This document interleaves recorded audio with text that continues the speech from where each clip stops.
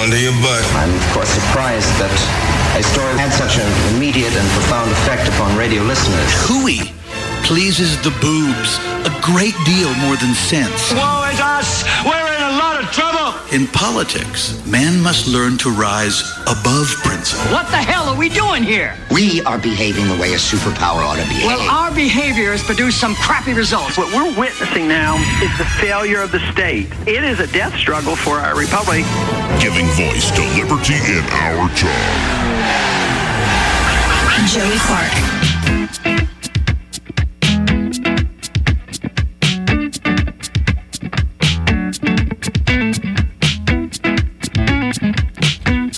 Welcome to the program, folks. It's Thursday. I wish it was Friday. I wish I could just spend all of my day, making music, having fun. But, you grow up, you have to do things, you have to earn money.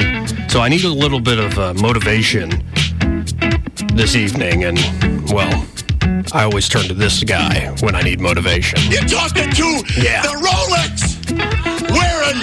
Say it, Rick. Diamond ring wearing, kiss stealing, wheeling dealing, limousine riding, jet flying, son of a gun, and I'm having a hard time holding these alligators down. I know it is fun to wrestle. A nice pile drive to the face, or a punch to the face. But you cannot do it, because it is in the Bible not to wrestle your neighbor. And also I need to welcome my guest this evening, Frisco Riverstone. How are you, sir? I like this little tune. Yeah, I made it the other day.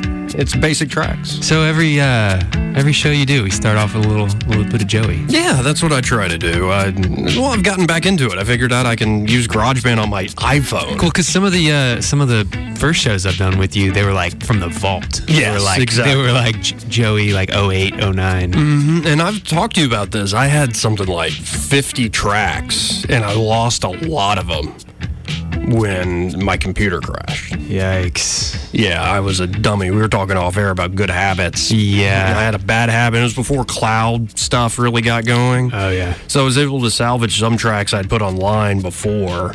And there are a few out there in the ether that I'm sure I could find. But there's some that I wish I still had the original tracks. They're in my head, so I can recreate them. Try to, But it wouldn't be the same. There's one I made when I was still in high school that was actually, I played it for people. I've had the experience, and I think a lot of people that are creatives have had this experience where you make something and people give you the, polite, oh, yeah, man, that's all right, man. Good job. And I had plenty of those moments. But there's this one track I made in high school where people are like, damn, that's pretty good, man. You should keep going. Keep pursuing this. Really? We didn't know you played. It's yeah. The 10th song you showed them. Right. Well, and then my good friends just got annoyed with it. It's come on, man. Yeah, especially if they didn't like the genre they're into different stuff, more natural sounding stuff. But it's fun. I'm one of those. I've learned that about myself. When I get too serious and I try to always read politics or always read philosophy or history, and just nose to the grindstone, focus on the job, I get depressed. I need music. Well, that's good. I played a lot in high school in my early 20s, and I feel like as I've become more and more of a business owner and take on other projects too, I haven't played as much. And my guitar hangs on the wall in my living room. It looks really great, but I need to pick it up. Were you making original stuff? Covering? Oh yeah, I had a little band in high school. Oh, nice. I did all kinds of Very cool. So very, very cool. I'll have to, I'm gonna have to dig into my vault. Maybe find a couple things. Find some stuff. Yeah. Kind of cool. Yeah, there are a lot of talented people around here, and I love that. And this is just a trend across the economy and technology. Now that it's so cheap, and you can have a really good, somewhat professional sounding demo, and you can connect with people at a very low cost and just swap ideas and just be intuitive with the music making process. It's insane. I encourage folks to go check out the episodes we did with Taj Maverick. TJ's his real name. I know your real name, Taj. Taj Maverick, he's great. And just there's so many people in this city. I wish we could find a way to get them to come together and kind of get a band culture around. Yeah, there's some. I've seen some small initiatives too, especially with jazz. There's some great jazz musicians in town, and I've been to some meetings downtown, and they've played, and it's been.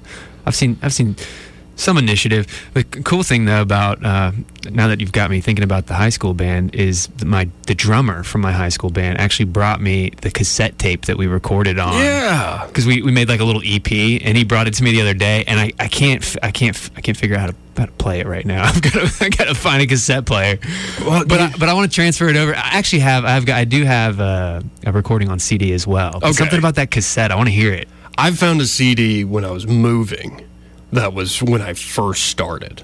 And this had to be sophomore year. So this is 2005.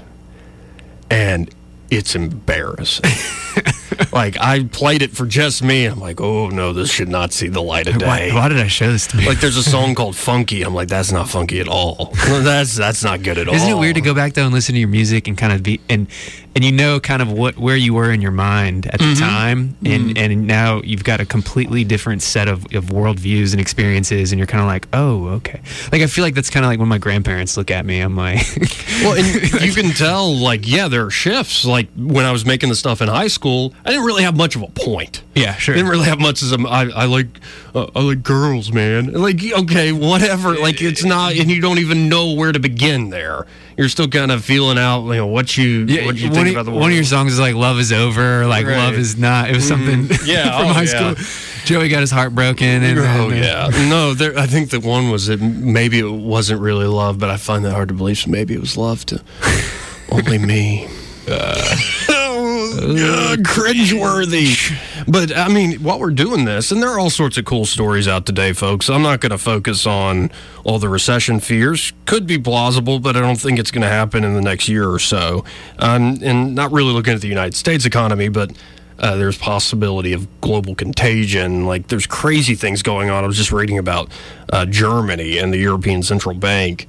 Negative interest rates, negative yields on all their bonds. So essentially, you're paying to lend people money. Yeah, exactly. It just doesn't. It's not going to work well. Well, the fear's hyped up here in the U.S. because we are literally on a, we're about to start the next election. I mean, I guess we're kind of in election season at this point, and so you've got certain groups that want there to be recession, obviously. Right. But I think people should really be paying attention the next year or two to Europe and seeing what's going on over there. It's anemic growth. That's where you need to be kind of freaked out a little bit. And there's a terrible crisis right now in China, not just dealing with political fraying like in Hong Kong, and they're kind of pissed off at Taiwan because Taiwan was going to give the people in Hong Kong asylum who needed it, as well as military purchases from the United States. And China is not happy, but China's dealing with their own issues in their own banking system. They've had all these years of growth. They've made a deal with the Chinese people. We'll make you rich. Don't rock the boat too much politically. Yeah. And now that President, he shouldn't even be called that, the ruler, Xi Jinping, from China, he and I are great friends, but don't piss me off, Xi. Don't piss me off. No, but you're talking about how you notice yourself at different points in life, like with writing and music. I don't journal as much as I wish I had, but I did make music. And this one, 5 years ago, is when I posted this. And this is definitely Joey in a very political era. Now, that's crap electronic bass and just a drum loop. But I'm playing the guitar and stuff live, but the reason I say it's political is the lyrics, and they're very Is this you on vocals too? Yeah. Oh, nice. He does it all. Yeah, not a great vocal, but passable to get the idea across for a good vocalist. Sure, yeah. But I think the lyrics are look past the world in front of you, explore your time, no trust, no love, and nothing news, a cheaper dime, ruins rot in the present day, your leaders glean.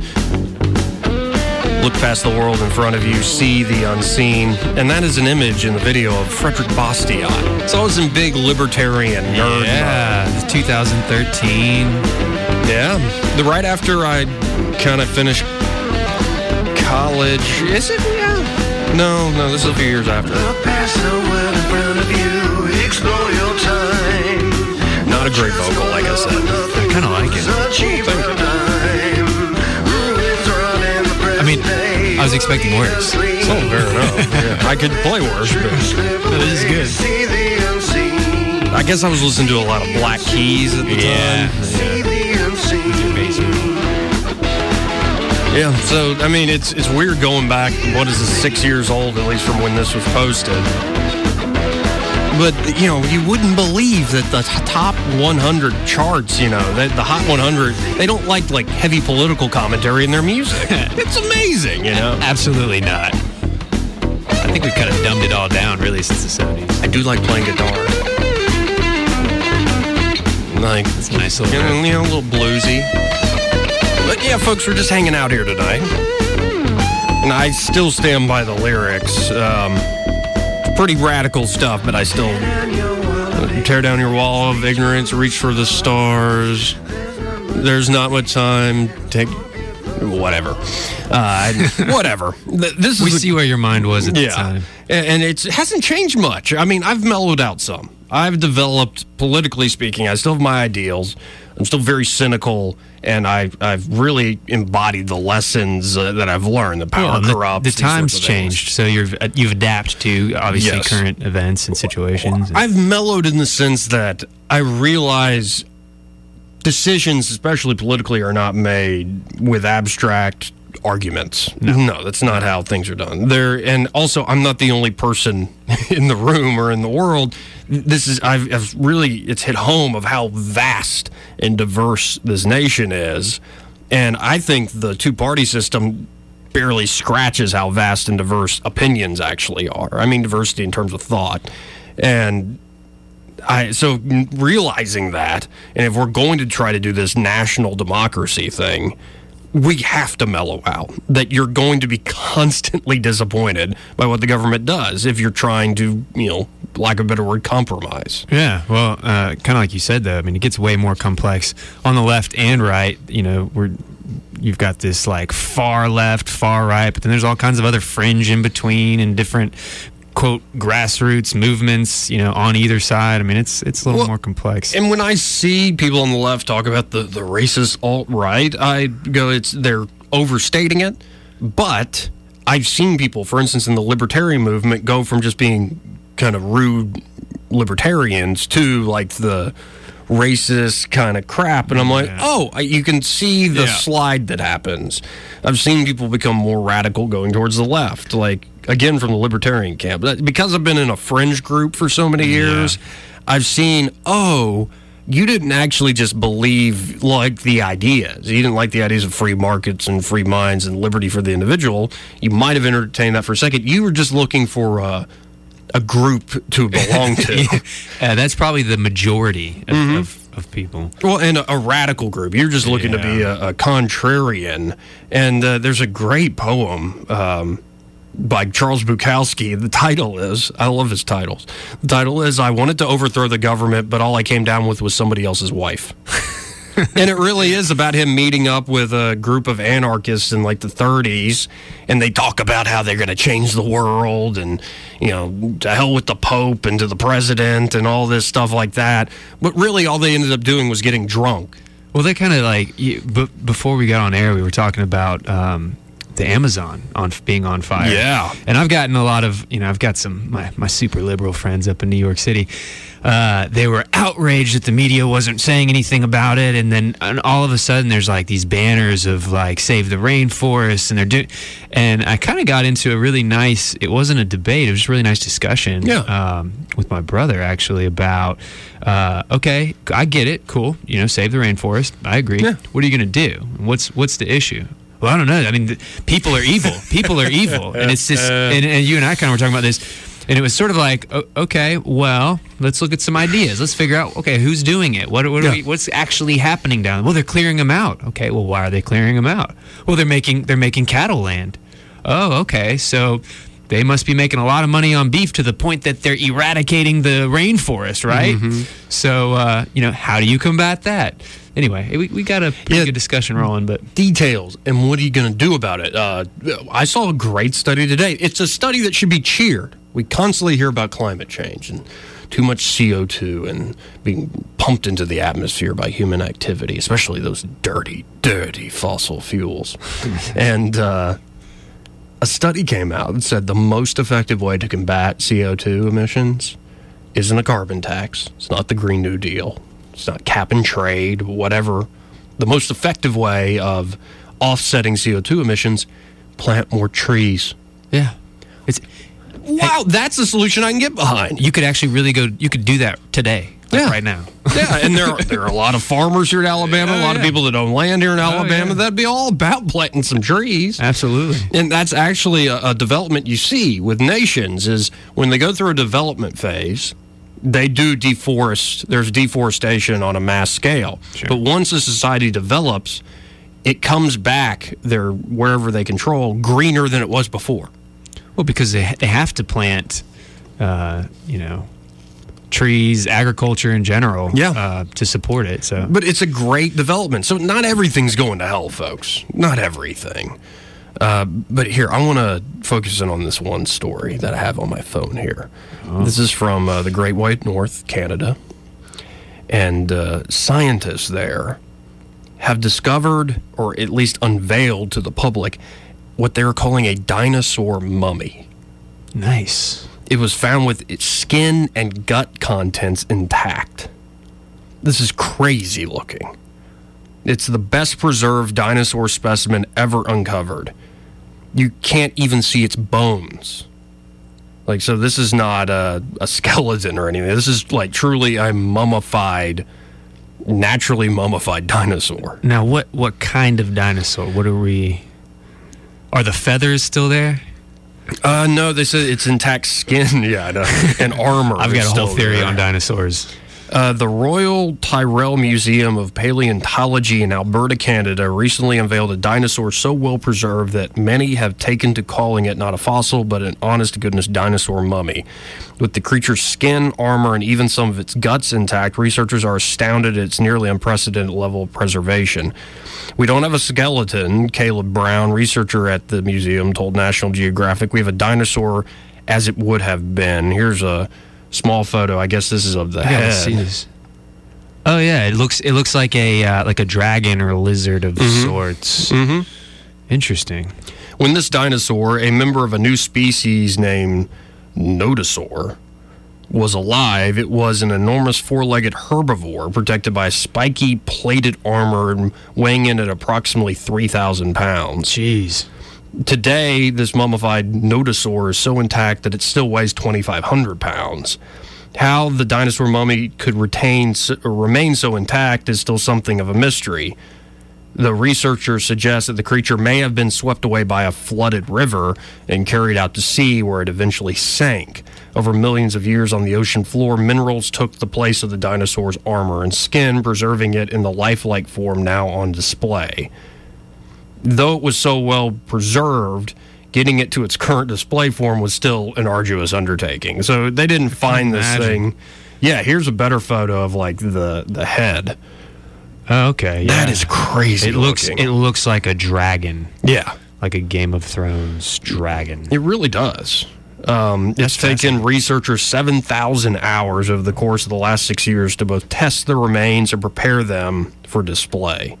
That's unreal stuff. I went to the the Field Museum in Chicago a couple of years back, and they've got some pretty awesome dinosaur fossils and bones, fully put together.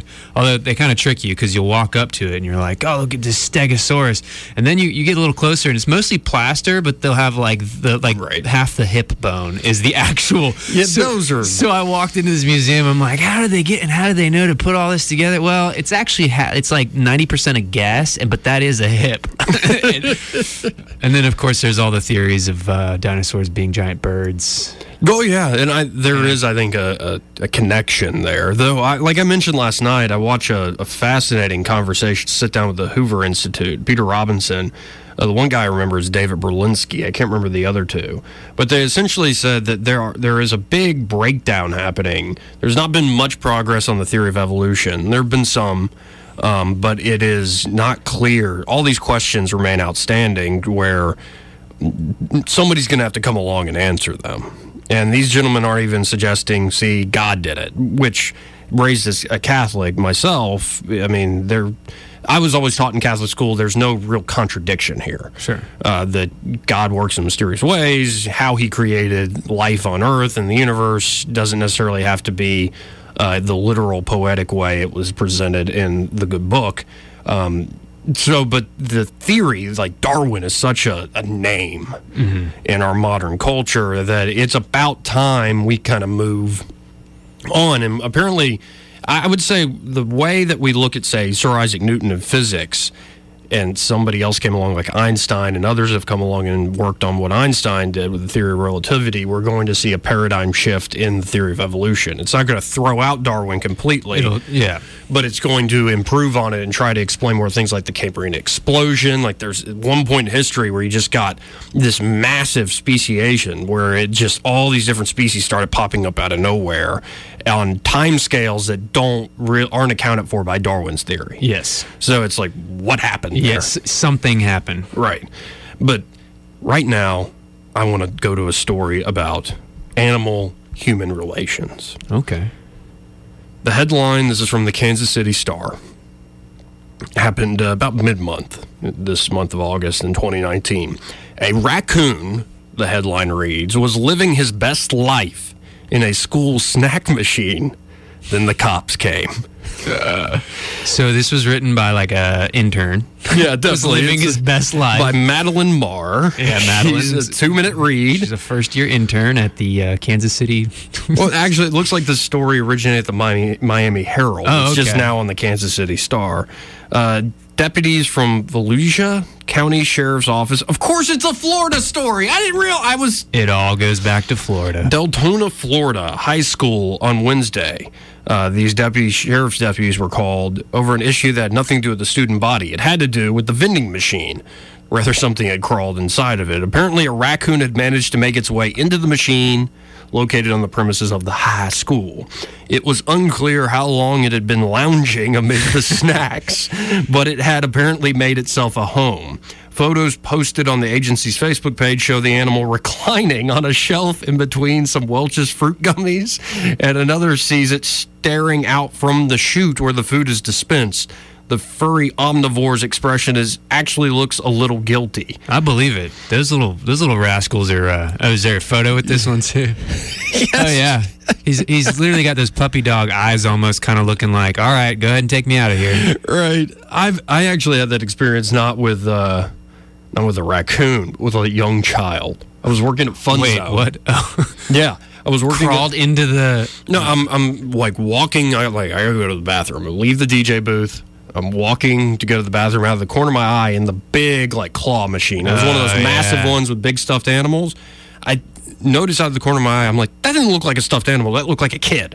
And then, so I turn around immediately, and there's a kid just sitting there. He's not upset.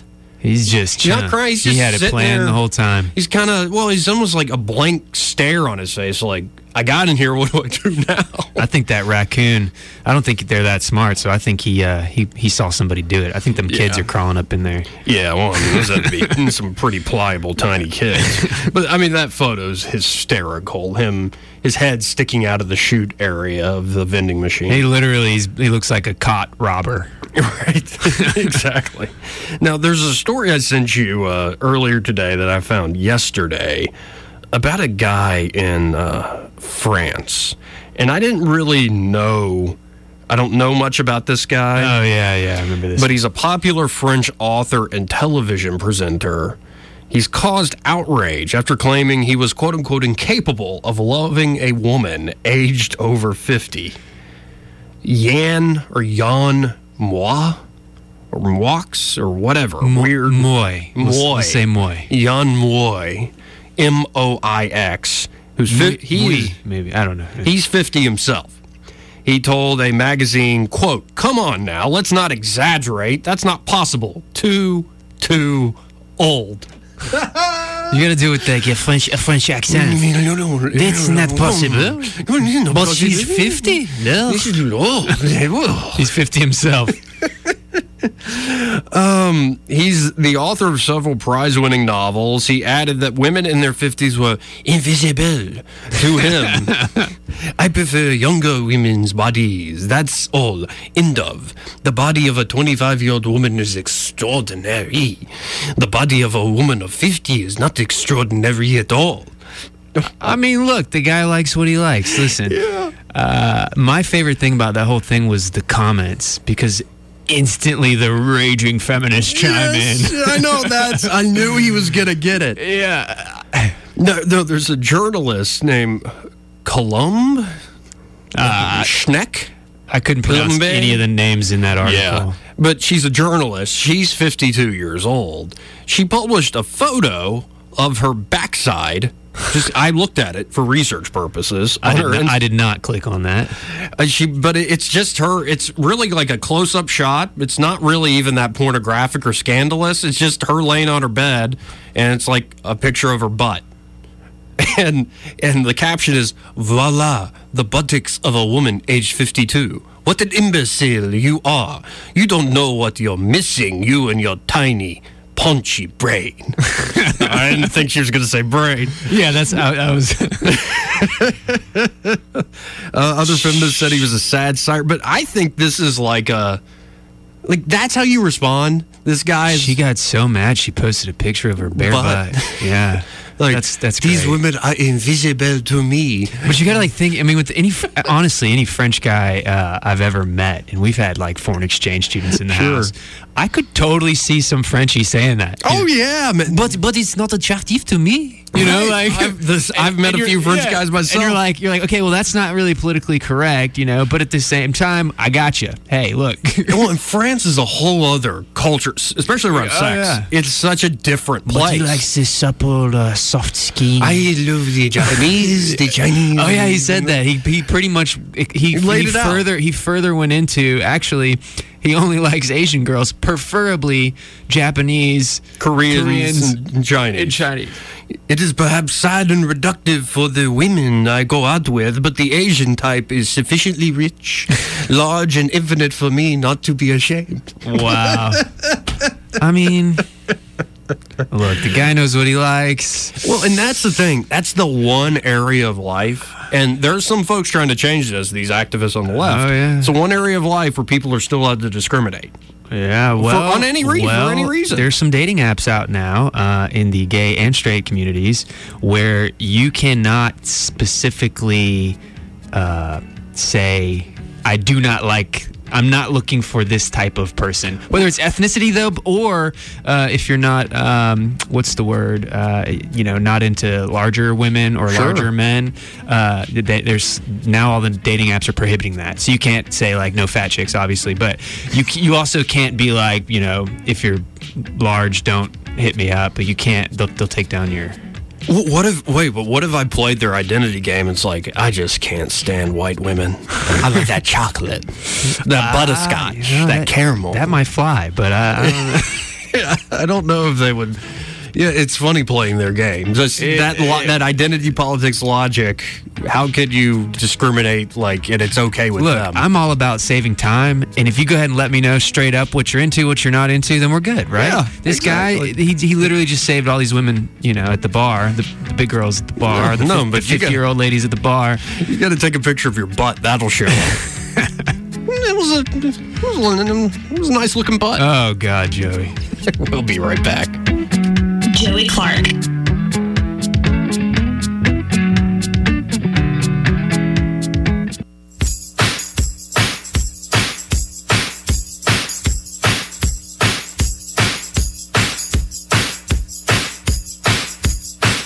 Joey Clark. Welcome back, folks. So there's this guy who's felt the wrath of Hillary Clinton on Twitter, and now he's making some things clear. The guy's name is Robert Epstein. Now, whoa. There's so many Epsteins in the know. Are they kin? I don't believe so. But apparently, it all started when on Monday, President Trump tweeted out a study on Google bias from PhD psychologist Robert Epstein. Epstein supported Hillary Clinton in the 2016 election, but after the Trump tweet, Clinton attacked Epstein's professional reputation. Epstein responded with a tweet storm exposing Clinton's ties to Google. At the suggestion of many conservatives online, the psychologist then posted a statement in the unlikely event he gets suicided by Hillary Clinton. Here's the actual tweet. Okay, this is sort of funny. It's been suggested that I remind people that I am not suicidal. I love my life, wife, 3 awesome sons, and 2 awesome daughters, my research, etc., etc. Everyone got that? Thanks to Pumped for Trump for the suggestion. And it's with a photo of... That's so great. That is wonderful. Like, yeah, I think other people should follow suit. Yeah. Hey, listen, I heard this about the Clintons, but let me just go ahead and put out there first, though, that I am not suicidal. Well, but this is really, on a serious note, a good example of how science gets perverted and manipulated by politics. Because Epstein had a problem with Trump and with Clinton. Correct. So, the way Trump presented it, he's like, my study didn't find that. I was looking at, yes, there's a great possibility that Google, using their search engine, can bias results in elections. I think that's all I showed, that it's quite possible. Trump took that ball and ran with it, like, Clinton took all these votes, that's why I didn't win the popular vote, whatever. And so Clinton, instead of responding to Donald Trump saying that's not what the study said, Clinton went after Epstein. Interesting. She said this, Hillary Rodham's tweet. The debunked study you're referring to was based on 21 undecided voters. For context, that's about half the number of people associated with your campaign who have been indicted. Donnie. The tweet stung Epstein. As a decades-long Clinton supporter, he took her attack personally. Worst media outlets rushed to condemn him, believing the official line that his study had been debunked.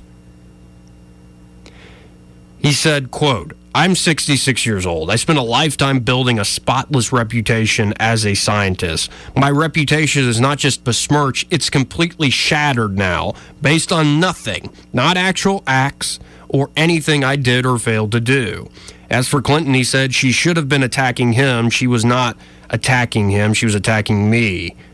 He said her words in her tweet are etched into my brain permanently. He lamented that she'll never apologize for what she did. He went on to say in a tweet, if my work, Hillary, has been debunked, why was it included in a volume just published by Oxford? Why have I been invited to speak about it at prestigious venues worldwide? Stanford, Yale, even the Senate. And this is, I think, for instance, when people bring up like global warming, climate change, I'm like, okay, are we going to have a discussion about the science? Or are we going to have a discussion about the politics and the do-somethings, a crying case of the do-somethings? It's perfect. It gets blurred, like you said. Right. And it's to your point about the rainforest. It's like, yeah, that's a shame. The rainforest could have all sorts of resources, things we don't know, species, things we don't know about that could be very useful and should be preserved. But, like let's get into detail. Yeah, and the people, people have to understand that fundraising is based off, all of this, save the rainforest, donate now, It's okay. It's not going to stop the fire currently raging, know. But people who fundraise for a living love this kind of stuff, and so it actually got to the point with the rainforest. My brother pointed out that there were fake photos being circulated, and it was like what it was there'd be like 3 or 4 different photos in a post, and it says something like, the media doesn't care, the forest has been burning, rainforest has been burning for 3 weeks now, and it was like a post from a California fire, a stock image of a fire, from somewhere else, but I was talking to him about it, and it was kind of like, they're so quick. Everybody's so quick to be the first to call it out and to be the first, that they literally went and just pulled stock photos. They didn't get it from the source. Right. They wanted to be the champion of the change and fundraise off of it first. And so you've got these big, news outlets that are starting to report on it now using fake photos, right? Because everybody's scrambling to be the first and to be breaking. They made the same mistake with the whole border issue, like kids in cages. It's like they rush to be the first to fundraise, and to your exact point. It's like I get what you're saying. There are photos from the Obama era. Exactly. I'm like, guys, you kind of stepped all over your point there. These guys sit in I assume, sit in rooms with lots of computers, and they're doing research all day. You can't just, look at that and be able to find out and figure it. I guess it's called fact checking. I don't know. Right? Yeah. We don't have time for that. Not in today's news cycle, Frisco. I mean, we like Twitter, I think, is giving people a false impression. Like social media in general does. You're curating your life to look a certain way. It's not actually what your life is actually like. I mean, I was talking to you off air. I've talked about it on air. My Instagram account has kind of become just a series of thirst traps. Yeah, it's just like, okay, that chick's attractive, I'll follow her. And my other interests are on there too. Sure. But it's just kind of like, what am I doing? Like, this isn't a real impression of the world. It's especially even that like very attractive chick who's got that great photo, the lighting, and some sad boyfriend or husband taking all these photos from multiple angles. There's a guy behind the camera. What I'm noticing though is the news is now reporting on what's trending. So you've got all these algorithms that kind of decide what gets to trend, and then the news reports, well, this is trending. And I've looked at, sometimes I'll go and look, I mean, I'm banned from Twitter, but I can still see how many times something's been retweeted, and so that, something will be top trending, and you'll go and look, and maybe 10,000 people retweeted it, and you're like, how is that the top? That's only 10,000. Wait, how many millions, hundreds of millions of people are on here? I don't think that's the top, but the news will grab it because that was what was at the top, because that's what Twitter's algorithm put at the top. And that's what I was getting to, that it's not just a false impression that you curate your lives or you're seeing all the glamorous people on these, exotic vacations or whatnot. I think in terms of the news, exactly to your point, we're not actually doing journalism anymore. We're just lazy, like mining Twitter and algorithms, and a lot of the times those algorithms aren't actually picking up what's really being shared the most. It's what they want to pop up there. Or there are companies purposely pushing certain hashtags in order to get a message out. I mean, I sent you a thing on all these national days we have. Oh, yeah. Avocado Day. Yeah, National Avocado Day. But, I mean, where the hell did this come from? It's like, when I found out a couple days, it's National Radio Day. Why? Why can't starting when and who and who's pushing I'm like this? I'm a history buff, so it's like I'll go dig in, and then I realize in 2019 National whatever day was formed, and you're like, okay, well that was 2 days ago, and it's some fringe little group or somebody. But then you see that millions and millions are made off marketing on these days. Oh yeah, and there's a science behind all that. And you were much. Like, now you're banned on Twitter for being, just so controversial. Like, how dare you be conservative? There's by the way, Laura Loomer's case is getting brought up. I saw that. I got the email, but I haven't pulled it up yet. But your girl, she's look, she's pushing the matter in the courts. So we'll see if something happens there. Maybe I get let back on too. I don't know. What led to this for folks who don't know about Laura Loomer? So she got banned. Well, first of all, she started criticizing people like Ilhan Omar and others before their elections, and was calling to light several issues. And I kind of tagged along with her. I had an account that was okay. I had some followers, but I was retweeting some of the stuff that she was doing. She was actually flying to their districts and confronting them, and about certain frauds that Ilhan Omar, immigration fraud and some other things, but she also did a bunch of other stuff. She showed up to a Hillary Clinton book signing and had some words with her. She showed up to James Comey's book signing and I think was yelled about he's a liar. She does this thing where she ambushes liberal folk, and it's entertaining, but it's also true. I mean, she literally brings up truthful points. Right. There was a play in New York City where they do a mock assassination of President Trump a couple summers ago, and she rushed the stage and was like, I don't know, whatever she yelled, and she got arrested for it. She handcuffed herself to Twitter after she got banned from Twitter. I saw that one, yeah. So she knows how to make waves and really piss off a lot of people. on the left, but she makes a lot of solid points. And the being a provocateur is like an entry to get attention, and then it's like, correct. Now here's my serious point. The problem with her was there wasn't necessarily any kind of a targeted harassment. The problem is they deplatformed her on everything: YouTube, Instagram, Facebook. Facebook owns Instagram, so those two obviously went at the same time. But then people were sending her money. I forgot what it was through. She was accepting donations through one of the sites to raise money, because she's kind of a guerrilla,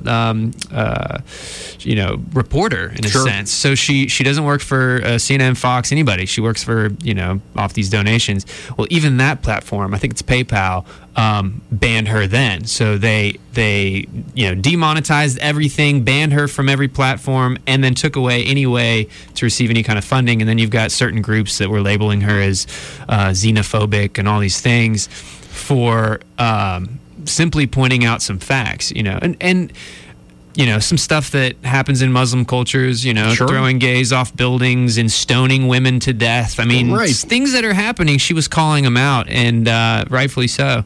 Anyway, long story short, I started, retweeting some of her stuff. Sure. And well, you got in trouble, right? Yeah. Twitter police came, shut me down. Well, and I think it's not good. If I could speak on their behalf, they don't want me to. I don't think it's good for the left and a lot of these journalists who do care so much. I mean, for the folks who aren't playing a cynical game, the guys and gals who actually believe, or maybe you're somewhere in between guy and gal. I get it. There's all different types out there. If you are genuine in what you believe in, you need to get out of your echo chamber. And I know all about echo chambers. Oh, yeah. We've talked about that before. Yeah, I know all about echo chambers. I've locked myself into plenty throughout my brief 30-year stint here on this earth. And I really think that's what's going to hurt them in the long run, especially going into 2020, is that they really are starting to get high on their own supply. It's this constant feedback mechanism of all these blue-check journalists on Twitter who are sharing the same stuff with one another, and then it gets picked up by the big national legacy media outlets, and that becomes the narrative that a few people who are pretty radical can push. And the majority of people who are Democrats are not like that. Not at all. They're not woke activists on Twitter. No.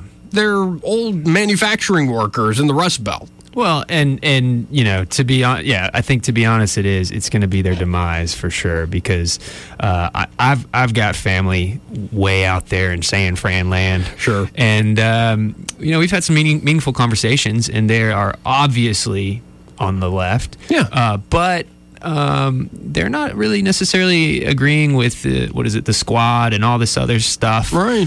The Green New Deal sounded ridiculous to them.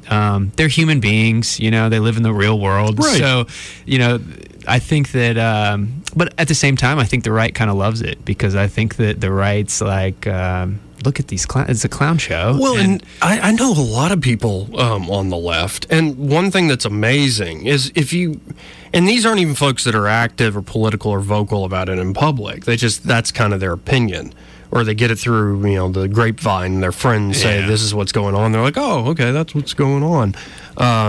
But you look at like their text messages and the things they share with their friends. I mean, it's some of the most politically incorrect, crap. People like jokes. They like talking frankly and openly when they're obviously not serious about a subject. It's like, oh, you can't have that thought. That's wrong. And I think this sort of oppressive, thought control thing, it's not like 1984 because it's not a central government doing it.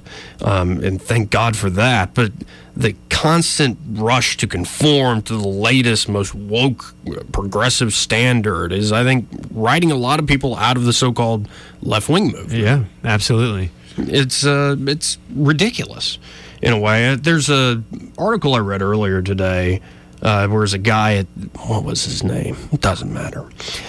He wrote a long-form piece for The Atlantic, which I read The Atlantic. I'm like Baron Coleman in that way. You got to get some from the left.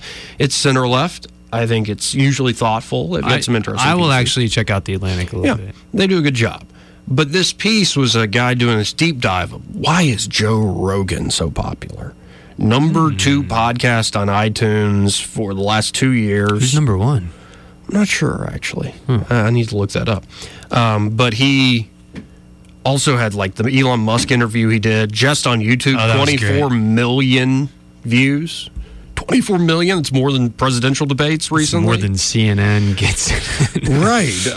And if you combine his YouTube, like all the podcast platforms, he's getting millions of people listening into his program. I'm one of them. I don't listen to every episode because they're usually long and not everyone will interest me with every guest. But this guy on The Atlantic's trying to understand why this popularity. And he goes through it so much, and he gives a fair critique for most of it.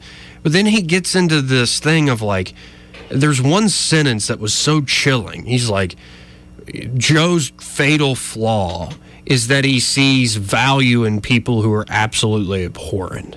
In particular, he's talking about like Alex Jones. And I'm like, Alex Jones has said things that I do find abhorrent. Joey, find abhorrent. Sure.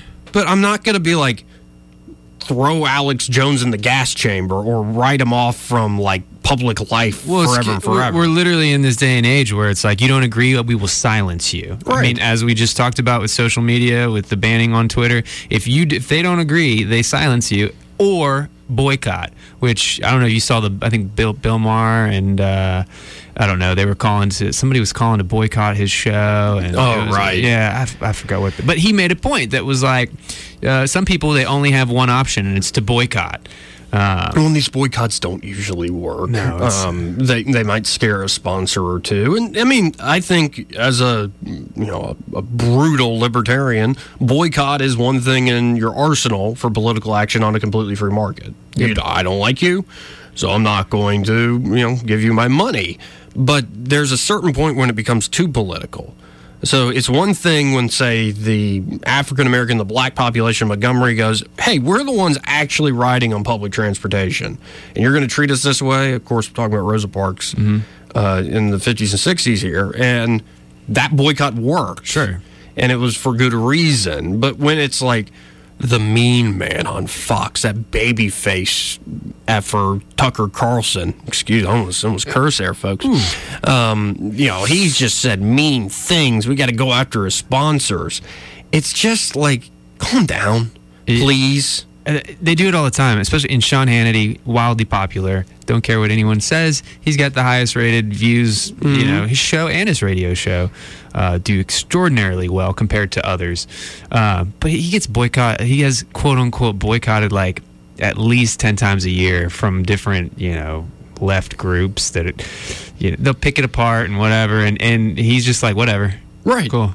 Well, and I want to go back to this Joe Rogan with having Alex Jones on, and this reporter's like, it's just Joe's fatal flaw. And like, when I watched that episode, it was long. It was like 4 hours. And they're drinking, they're smoking the wacky backy, which is legal out there in California. And it sort of, to me, revealed the real guy to a degree, who Alex Jones is. Like, I mean, there's one point where Alex Jones backs up. He's like, Joe, I just got to say, I'm a little bit retarded. And it's just like, it was a great moment where you're kind of seeing this guy who is this ball of energy, says a lot of crazy things. Larger than life dude. And so you sort of see him just removed from any spin, any like judgment, just let Alex be Alex in an arena that he's not controlling. It's one thing to see him on his own show, but to see him on a long-form conversation where you can see the flaws in what he says, well, that was a little interesting and entertaining. Well, that was terrible. Like, you can judge people, and that's what I've taken from things like Joe Rogan when he has people on. Sometimes I'm like, well, I disagree with that, but at least it's an open conversation. Sometimes I'm like, I wish Joe would ask this question, but I'm not the one there interviewing him. And I don't get this sort of bringing... It's one thing when the news is unfair and it's biased. It's another thing when you go to like an objective news or source or conversation where they might exist, and because you're so drenched in your own ideology, you think it's biased when it's just somebody saying a fact. Absolutely. And so I think there's two things going on here. There's clearly biased news, and then there are folks who are biased who see something that's a fact and they're like, well, I don't want to believe it. Well, you see on college campuses too, and they don't allow certain speakers and things like that simply because they're biased. They don't, Right. We don't like that guy. Yeah, it's just it's a frustrating, intense time, but there's a lot of fun in this world. There's a lot of good things, and that's why I keep going back to music. It's like, I can get sick and tired of this, but I can always go back and have a little bit of fun. I almost got worked up, but now I'm just like, actually, it's all good. You can relax, have some fun. Well, thank you for joining me, Frisco. Thank you, Joey. I'll be back tomorrow night, folks. Oh, and by the way, in a list of the 50 friendliest states, Alabama got 21. Yeah, we could do better. We could. They didn't go to the right parts. See y'all tomorrow.